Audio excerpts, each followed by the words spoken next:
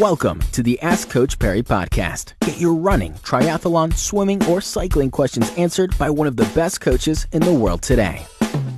All right, it's the next episode of the Ask Coach Perry podcast, and this question comes in from Vicky Megacy, and Vicky wants to know, she says, how's it, Lindsay? It'll be my first comrade. She's following your finishers program, currently on about 60 Ks a week and going well. On race day, I just want to finish within the cutoff time.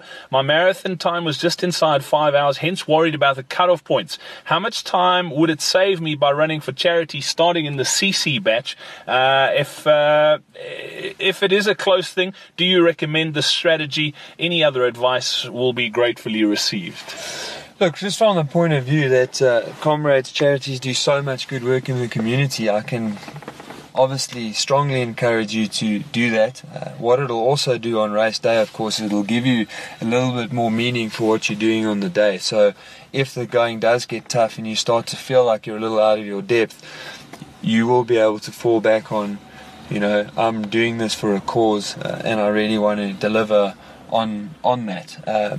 In terms of the time it's going to save you, the down run is a difficult start, not in terms of degree of difficulty. I mean, it's pretty crammed, the roads are quite narrow, it's really dark, it's cold, and you will be in H batch, which Brad always likes to tell us stands for Howick. So you really are a long way from the start line when you start.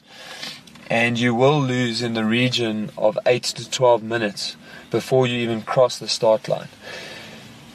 So yes, from that point of view, it's going to certainly reduce your stress on race day. I mean, starting in CC batch will probably save you 8 minutes at least to cross that start line. So immediately you'll be far less on edge.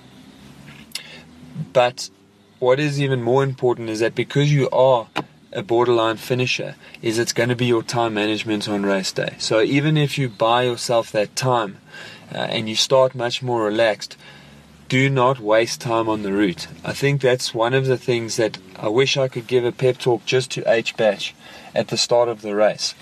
You must never stop moving unless you need to stop to go to the bathroom. Once you cross that start line, every single step must be a step towards Durban. You can walk, there's no problem with that, and you should be walking plenty, but you must just at all costs avoid physically stopping on the route, because every time you stop, the clock ticks, you lose time and you put yourself under more pressure. Yeah, absolutely. If I can just add my 2 cents worth there as well, Lindsay, that CC bash is fantastic. I don't think it's going to guarantee anybody their medal. They still need to do the work on race day, but what it does do is it buys you a bit of peace of mind, because you're not stressing from the time that gun goes that you're behind the curve where you should be on race day. Yeah, so absolutely. My suggestion, as Lindsay said, it's for a great cause. Go do it for that reason and that reason only. And you should have a great comrades, Vicky. Thank you very much for your question. You can get yours in as well. Just go to askcoachperry.com and get them in there. Be sure to subscribe to the Ask Coach Perry podcast on iTunes, follow it on SoundCloud, or listen to it on Stitcher. Follow us on Twitter at Ask Coach Perry.